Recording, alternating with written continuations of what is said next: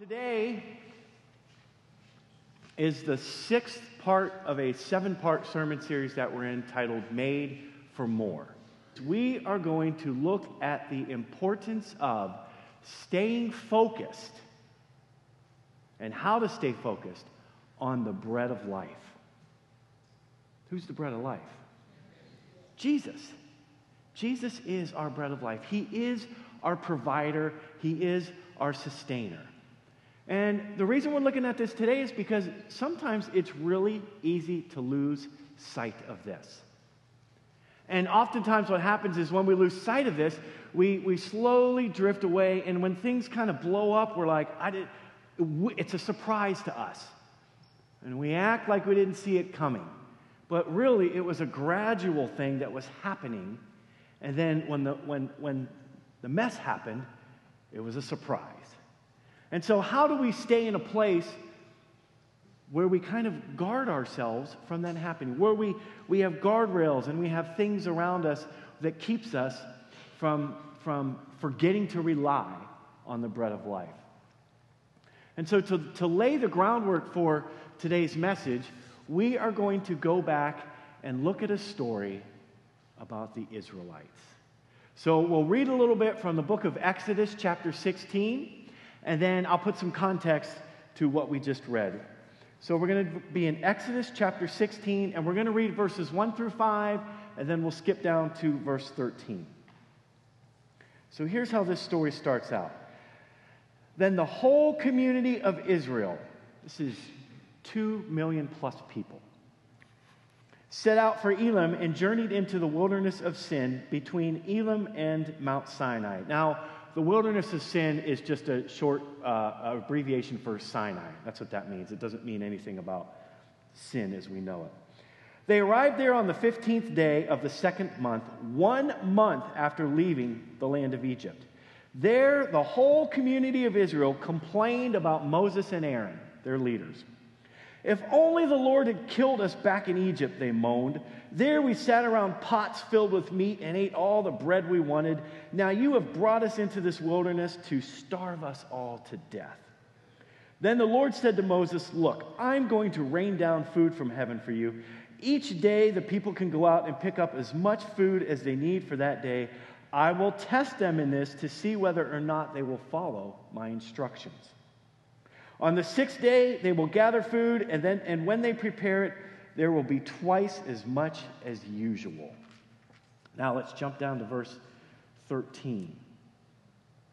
That evening, vast numbers of quail flew in and covered the camp. And the next morning, the area around the camp was wet with dew. When the dew evaporated, a flaky substance as fine as frost blanketed the ground. The Israelites were puzzled when they saw it. "What is it?" they asked each other. They had no idea what it was, and Moses told them, "It is the food the Lord has given you to eat." So, here we have our introduction to what is called manna.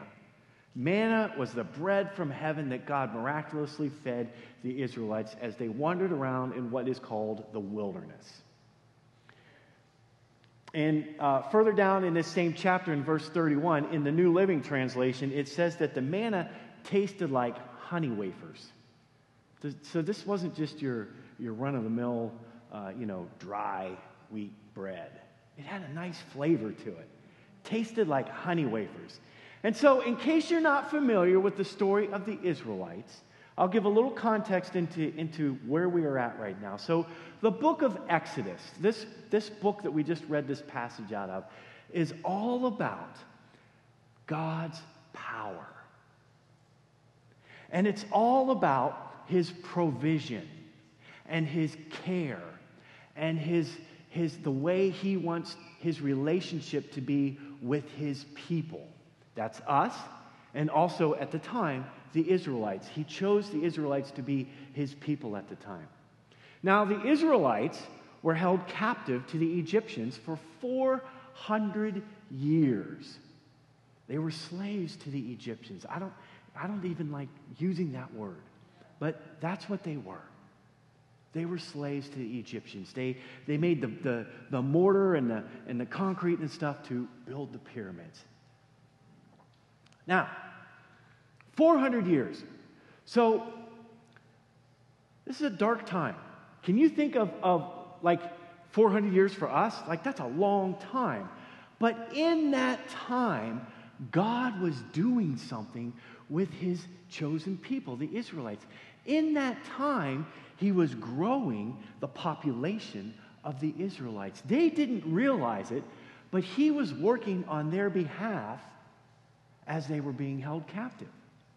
And then God chooses this insecure man by the name of Moses. Moses was an Israelite. He was a Hebrew. He was born into a Hebrew family but raised as an Egyptian. So he knew both cultures. One day he's out in the fields, whatever, and he sees this bush on fire, and he goes over to look at it, and it starts speaking to him, and it's God Almighty speaking to Moses. And he says, Moses, I want you to lead my people out from under the rule of the Egyptians. Moses said, I can't do that. There's no way. I mean, no, got to be somebody else. And they have this back and forth, and God finally gets a little upset with him. He says, sorry, Moses, I chose you. But since, and Moses, he stuttered, he wasn't confident, he just didn't feel like he was the guy for the task. Listen, if God calls you to do something, do it. Because, you know what? The best place to be when God calls you to do something is kind of a little insecure. Because now you know you're moving in the might of God. You know that God is doing something in you and through you for that. And so God said, all right, listen, Moses, here's what I'll do. I'll bring your brother Aaron alongside of you. And you guys can do this together. All right, but I need you to go to the king of Egypt, the Pharaoh, and tell him to let my people go. Well, this didn't work out real well. The Pharaoh wasn't happy about this, and he was not going to let the Israelites go. And so after some back and forth and some victories with the Israelites, finally the Pharaoh said, go. Plagues of Egypt, there were plagues that God brought down on the nation of Egypt, and Pharaoh, he couldn't take it anymore. He said, just go, get out of here, go, you got to go. Now, these plagues were very interesting because what they were was each plague was the God in heaven defeating each god that the Egyptians worshipped. Now, he was saying, listen, there is nobody under heaven that's more powerful than me. And so the Israelites finally flee. And now, there's like 2 million of them. And they flee. All right, now here they are. We're picking up in this story here. And it is 1 month into their journey of freedom. They've been traveling now for 4 or 5 weeks, and they're heading towards what's called the Promised Land. It's the land of Canaan right now. It's a little section of land that was filled with these pagan nations, which is now known as the nation of Israel. Now, when looking on this map of their journey from where they came from Egypt to where they needed to go to the Promised Land, should have taken 2 to 3 weeks. But they wandered in the wilderness for 40 years. Why? Why 40 years? Part of it was because they were more concerned about their destination than they were about the transformation process that God wanted to do within them. And really, if we're being honest, if I'm being honest, we aren't much different than the Israelites. I'm an impatient person. Like I want, right? I mean, we're all a little impatient.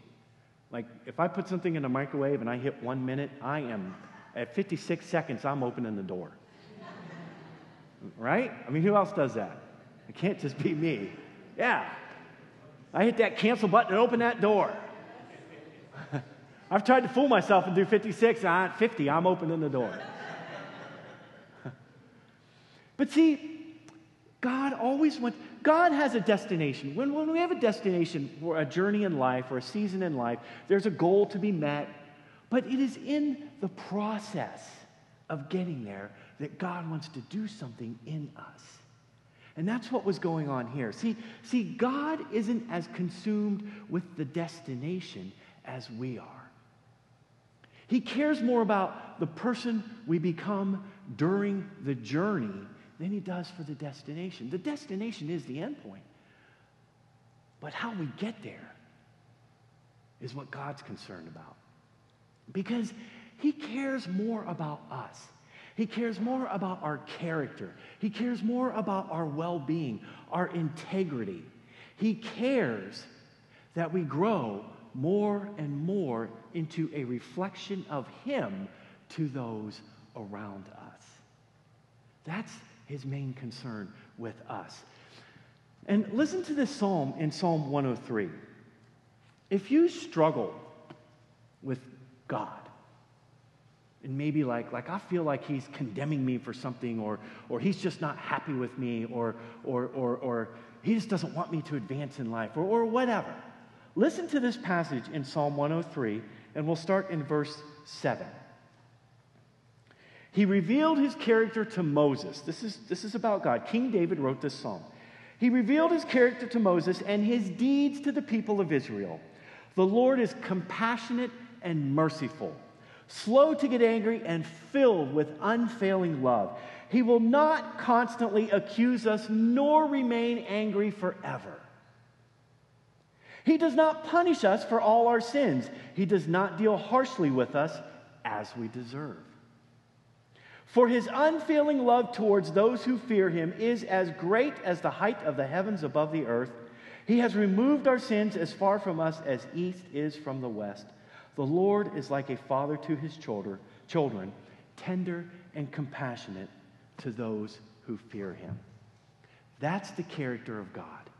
If you struggle with the character of God, make this a life passage for you right now. Take a screenshot of it, keep it on your phone, read it, meditate on it, pray about it, talk to God about it. You know, God, I read what this is saying, but I don't feel it. I struggle with this.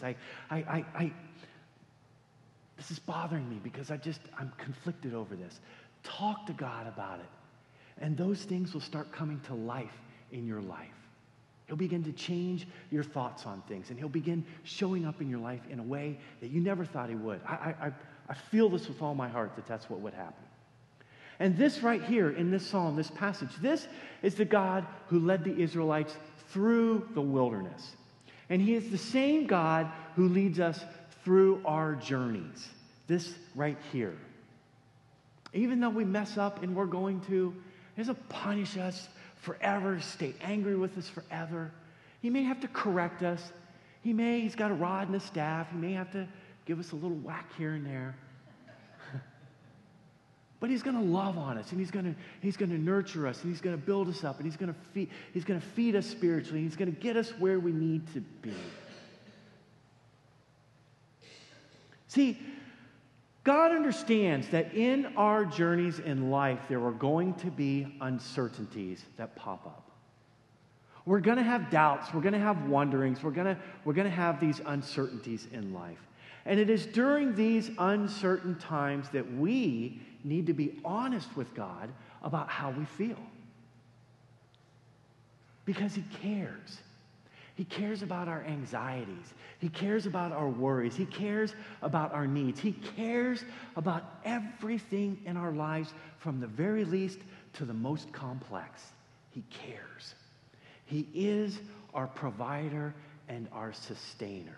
And James said it best in James chapter 1. Whatever is good and perfect is a gift coming down to us from God our Father, who created all the lights in the heavens. He never changes or casts a shifting shadow. Anything in my life that is good that happens, anything, I don't give anybody credit for it but God, because I know that that is God moving on my behalf. Maybe he's opening a door. Maybe He just wants to bless. Maybe it's just, but it is God who rains down anything that is good and perfect. It's coming from Him in heaven. And this part about He created all the lights in the heavens, you know, when you live in the city, you don't really get to see all of that. When you go out to the country, you really get to see it. And when I go down to Brazil in the Amazon, and it's dark, because it gets dark, the heavens are incredible. He created all of that, and nothing is the same. And because He cares in this way, He desires that we have an authentic relationship with him. Because that's what it's all about. An authentic relationship. That's what he wants with us. Because no matter how much we put on that happy face and we pretend that things are going well when they're not, he wants to be there for us. You know, there's a phrase, there's a saying, and it's I'm sure if we found enough worship songs, we could find it there, but it goes something like this. Leave your worries at the door. Leave your cares at the door. Leave your sin at the door. Leave your anger at the door. Leave your troubles at the door and come in and enjoy the presence of God. You know what I think? I don't think God wants you to leave that stuff at the door. Because what are you going to do when you leave here? You're going to find your thing and pick it up and take it home with you. I say, bring it in here with you. Bring it with you. And I had kind of this visual image of bringing my worries into the church with me on a Sunday morning and setting them in the seat beside me so that Jesus can take care of them. And he'll minister to me because I'm being honest and authentic with my relationship, in my relationship with him. God, I've got some things that are just weighing me down. I've got worries. I've got cares. I don't know how I'm going to make ends meet. I don't know how I'm going to pay the electric bill. I don't know how I'm going to pay rent. I don't know how I'm going to pay the mortgage. Got this car payment. I've got friction with my spouse. I got my kids. I got this. I got that. I got my job. What am I going to do? I got these issues that I'm struggling with. What am I going to do? And then when you come to church, you leave it at the door and you come in and you put your happy face on. Bring it in with you, I think is what God is saying. And let me minister to you in your area of need. And I will take it from you, he says. I will help you with this, he says. Because God desires to bless us. That's what everything is all about with God, with Jesus. It's about blessing us. Everybody thinks that when you're a Christian, you got to live by these parameters and this list of do's and don'ts. Man, you know what? In there is freedom. It's not a constraining list of do's and don'ts. Matter of fact, it's a small list of do's and don'ts, and it's a bunch of lists of, if you do this, I will do that. And God wants to get us in a better place so that he can bless us. When we don't allow God to help us with the obstacles of the journey, what happens? They become bigger, and our perception of the truth gets distorted because we're so focused on our obstacle, on our issues, on our stuff.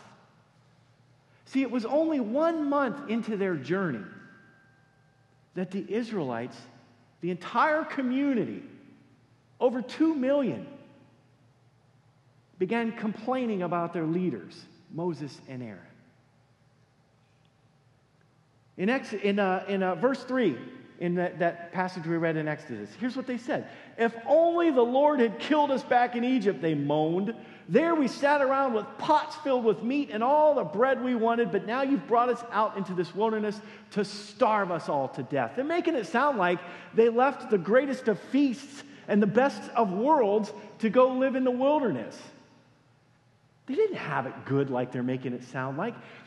Their perception of the truth is distorted because they're focused on an obstacle. They're focused on things that they want to focus on and not their Creator.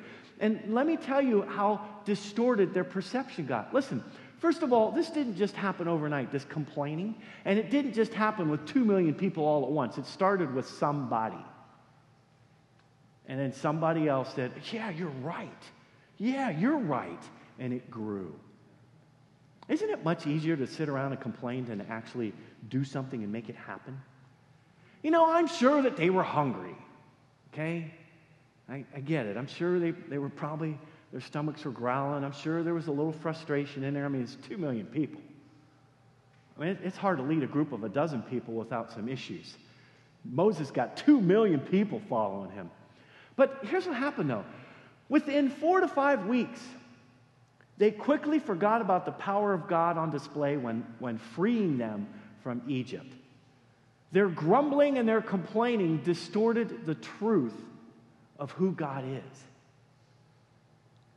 Let me read a passage from Exodus chapter 13. This is prior to this event we're reading about.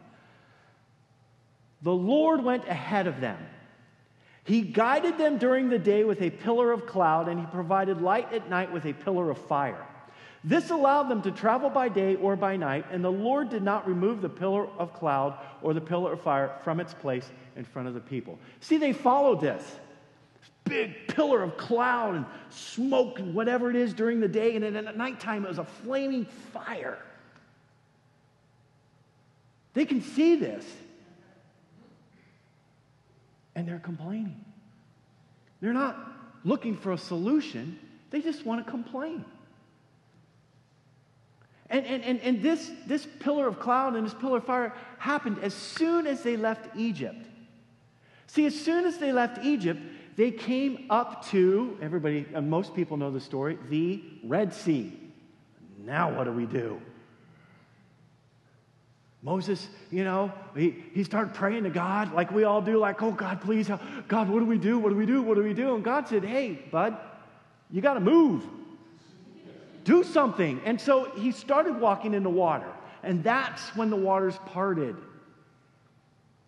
You see, we have to move in order for God to move with us, in order to see where God is. Sometimes God wants us to take a step first before he shows us what's in that step. And maybe your step is in the wrong direction. That's okay. You're doing something. You're not just sitting here complaining or praying and wishing and God to move. When as soon as they moved into the water, the seas parted, the Israelites passed through, and then the Egyptians come bearing down. They're chasing after them, and then the seas close over them. God defeated them. And he's this pillar of fire at night. And he's leading them. And they start complaining. Moses, Aaron, don't you guys remember all the food we had to eat and the bread? We had all this stuff. Oh, it was way better than what we got now. It wasn't better. But here's the thing. Even in their complaining, God said, okay, Moses, here's what we're going to do. I am going to miraculously feed everybody. I'm going to provide food for you. Because God is our provider and our sustainer. He provides for us, he gets us where we need to be, and then he sustains us in that area of life. And yet, 2 million people thought that they were better off as slaves. A leader doesn't always have to tell you every second what's happening. There's faith in trusting a leader, right? Like, we have to trust the process sometimes. Jesus is our leader. If he told us every second of every hour of every day what he was doing for us, we would be lazy and we would no longer depend on him. We would expect whatever it is to fall into our laps. It's much easier to grumble and complain about a situation than it is to dig deep and see how God can lead us through the journey. Because it is in that journey that the transformation process happens in us, that God begins to show us what I'm doing. The Israelites had no idea when they were slaves for 400 years what God was doing was, I'm creating a nation out of you. I'm creating a nation so that when you get to the land I have for you, a land flowing of milk and honey, you will be strong and you will be able to fight the enemies who will come after you. But they didn't realize this. Real quick about complaining. Philippians chapter 2 says this, do everything without complaining and arguing. James chapter 5, don't grumble about each other. Proverbs 27, as a face is reflected in water, so the heart reflects the real person. This is a heart issue with the Israelites here. And it's tied to trust. Okay? In this provision, it's in God's provision that the process of sanctification takes place. And in this provision, we are to follow God's lead while at the same time becoming more and more like Him. That's what He's wanting to do in us. See, His goodness flows to us and then through us and out to those around us so that others can experience the kingdom of God in the same manner that we are. So that we become more and more a reflection of Him. That's what this is all about. And sanctification, that's a pretty big word, right?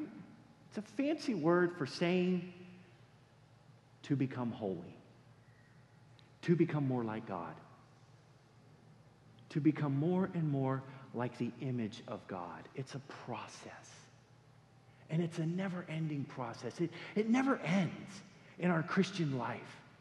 It's constant, happening throughout every day, every week, every month, every year. When Jesus openly prayed to the Father, I love John chapter 17, as much as I love all the other chapters that are my favorite. But in the Gospel of John chapter 17, Jesus begins to pray to the Father in front of the disciples. And then he prays for the disciples, openly to the Father, for them. And then he prays for the future believers, us, openly in front of the disciples. But here's what he says. Make them holy by your truth. He's talking to God in front of the disciples. Make them holy by your truth. Teach them your word, which is the truth. That's sanctification right there. New King James says, sanctify them by your truth. Your word is the truth. This is what Jesus was saying for the disciples, his disciples, and us. Father, make them holy by your truth. See, the thing about the truth is it doesn't waver. It doesn't change. The truth is the truth. It stays the same. It's constant. Make them holy by your truth. Teach them your word, which is the truth. This is why we gather on Sundays, church, to be with a family of believers as we learn the truth from God's word. So we can be one step closer to becoming the holy people He created us to be. To becoming the holy person He created me to be, you to be. That's why we come here, right? We come here because we all want something. We're looking for a better something, and we know there's something in us, our relationship with Jesus, that says, it's over there. It's in that church. We choose to do it in this church. There's churches all over the place where people come and to be with a like-minded family of believers. And so when teaching the Israelites, listen to this, when teaching the Israelites that He wanted them to be set apart from all the pagan nations around them. So in the Old Testament, in the first 5 books, God sets all of these lists of rules, and this is where people say, oh, he's just a mean God. He doesn't want you to have any fun. He wants you to do this and not do that, and it's really strict, and this and that and the other. No, He's setting up a nation, and He's creating guidelines. He's creating parameters. Like as parents, when we raise our children, do we just let them just do whatever, or do we set guidelines for them, parameters for them? We teach them because we want what's best for them. That's what the Old Testament is all about when God was teaching the Israelites how He wanted them to live. And here's what He says in Leviticus chapter 20. Set yourselves apart to be holy. Don't do what everybody around you is doing. All right? Set yourselves apart. I want you to be a holy people. For I am the Lord your God. Keep all my decrees by putting them into practice, for I am the Lord who makes you holy. This is the same prayer that Jesus prayed to the Father for us in John chapter 17. God, make them holy. Teach them your word that's the truth, God. This is what God was doing thousands of years earlier with the Israelites. See, we need to know God's word. We need to study it. It's beyond just a devotion in the morning. Devotions are good, but we need to set time aside to study and know God's word. Because first of all, that's the very first way how he speaks to us. If you've never heard God speak to you and you've always wanted him to speak to you, crack that book open. Get into it. And then you know what you do? You say, okay, God, what is it that you have for me today? And when you read something and you go, wow, that's him speaking to you. See, we do this so that we have the same heart, so that we have the heart and mind of God. Listen to what Jesus said in the Gospel of Matthew. Jesus in chapter 6, in Matthew chapter 6, he teaches about giving to the needy, giving to the poor, fasting and praying. He teaches the Lord's Prayer. Then he teaches about money and possessions. And then he goes into worrying. As if he had this idea that a lot of us would worry about things. And then he says this in verse 31. So don't worry about all these things. What will we eat? What will we drink? What will we wear? These things dominate the thoughts of unbelievers. But your heavenly Father already knows all your needs. All your needs.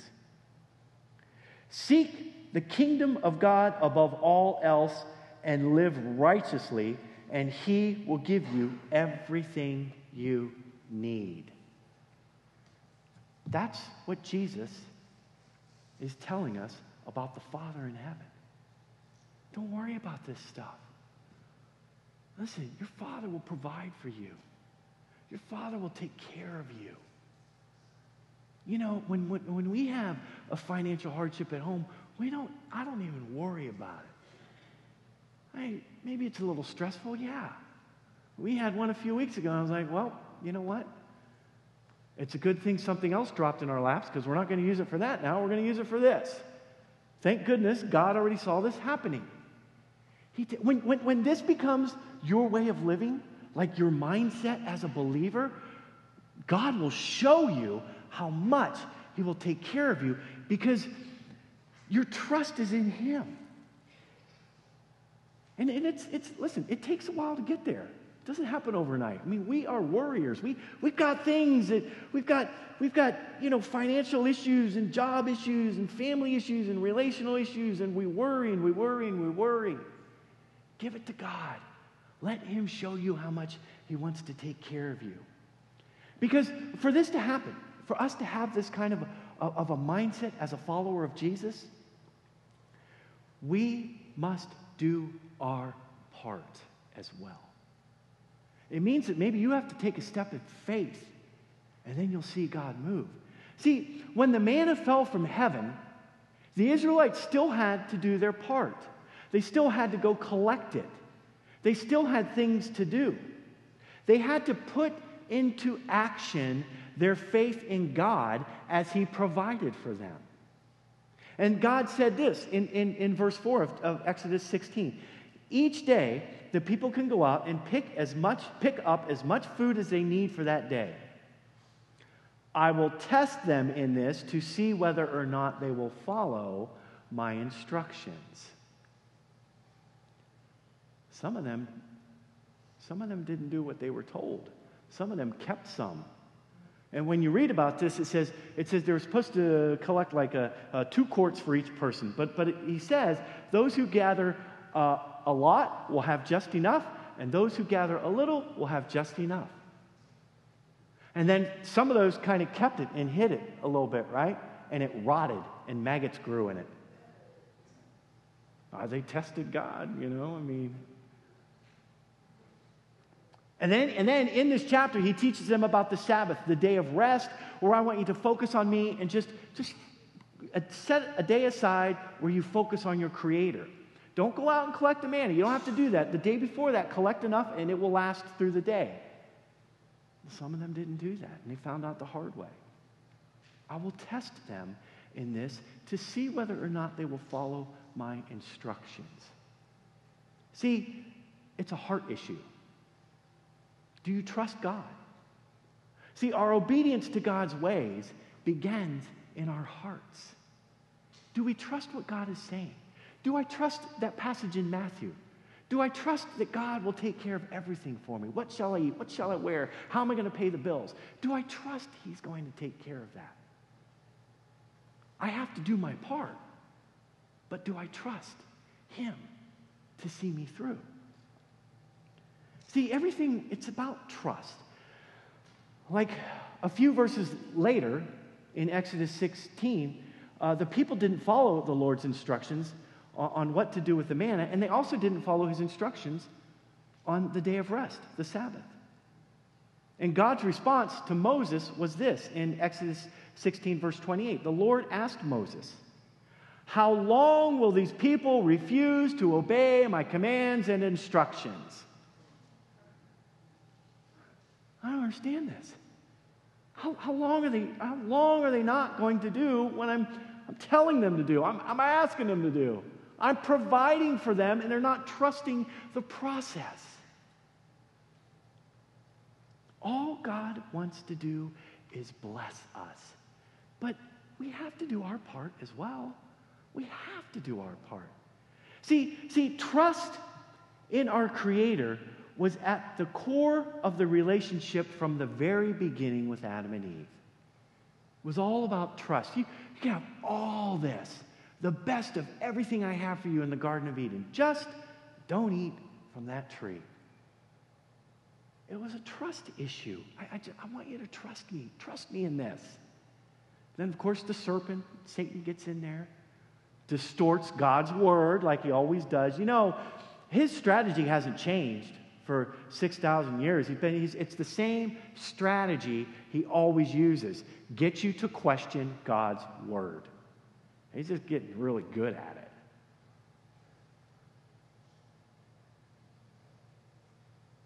For our faith in God to grow, we must be obedient to what it is He is trying to teach us in this journey we call life. Faith in Jesus leads to obedience. The more I see God move on my behalf, Jesus move on my behalf, the more I want to obey what His word says. And obedience is all about trust. Trusting God to lead us, to teach us, and to provide for us through life. Trusting God is about surrendering our lives to Him. When the people kept some of the manna because they didn't trust that they were going to have enough for tomorrow, they weren't surrendering. That's the equivalent to surrendering everything to God.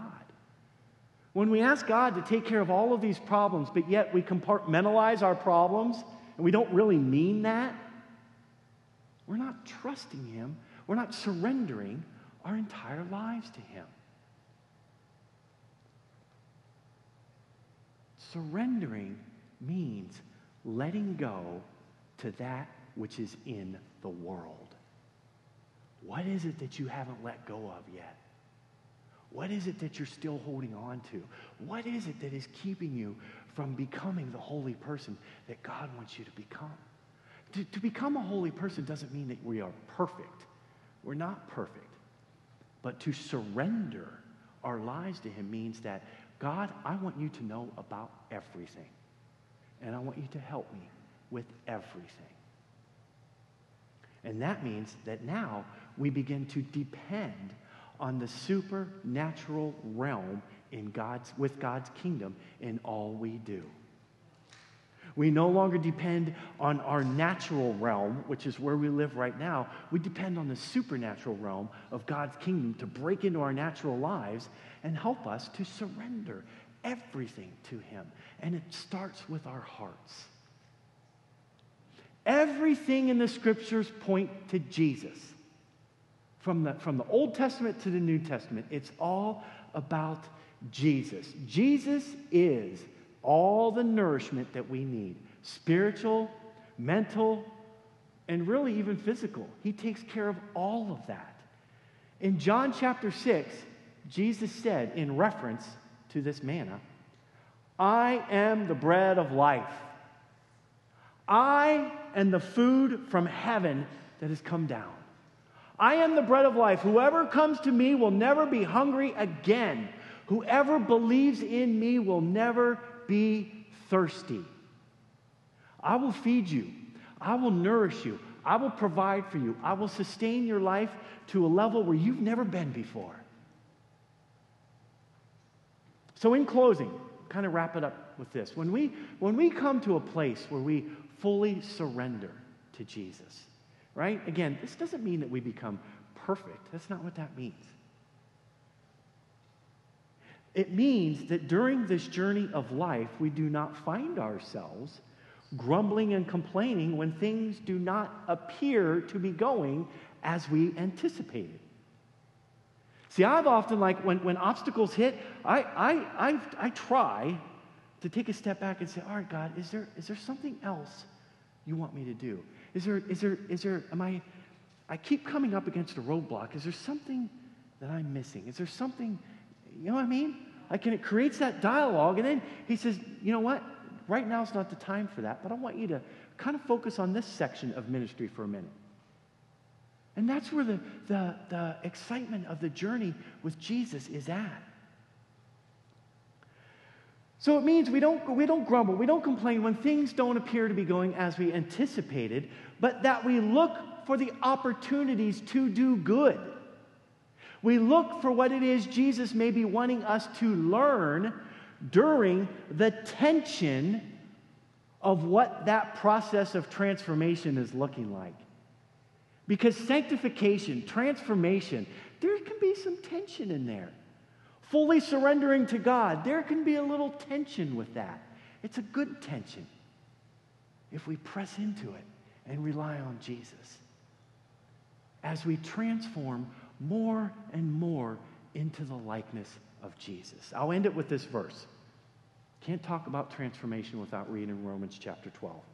Don't copy the behavior and the customs of this world, but let God transform you into a new person by changing the way you think. Maybe that's what we need, right? Changing the way you think. Then you will learn to know God's will for you, which is good and pleasing and perfect. Amen? Let's pray. So, Lord God, I just thank you for this. I thank you for your provision for us. I thank you for the adventure that we have in you. I thank you, God, for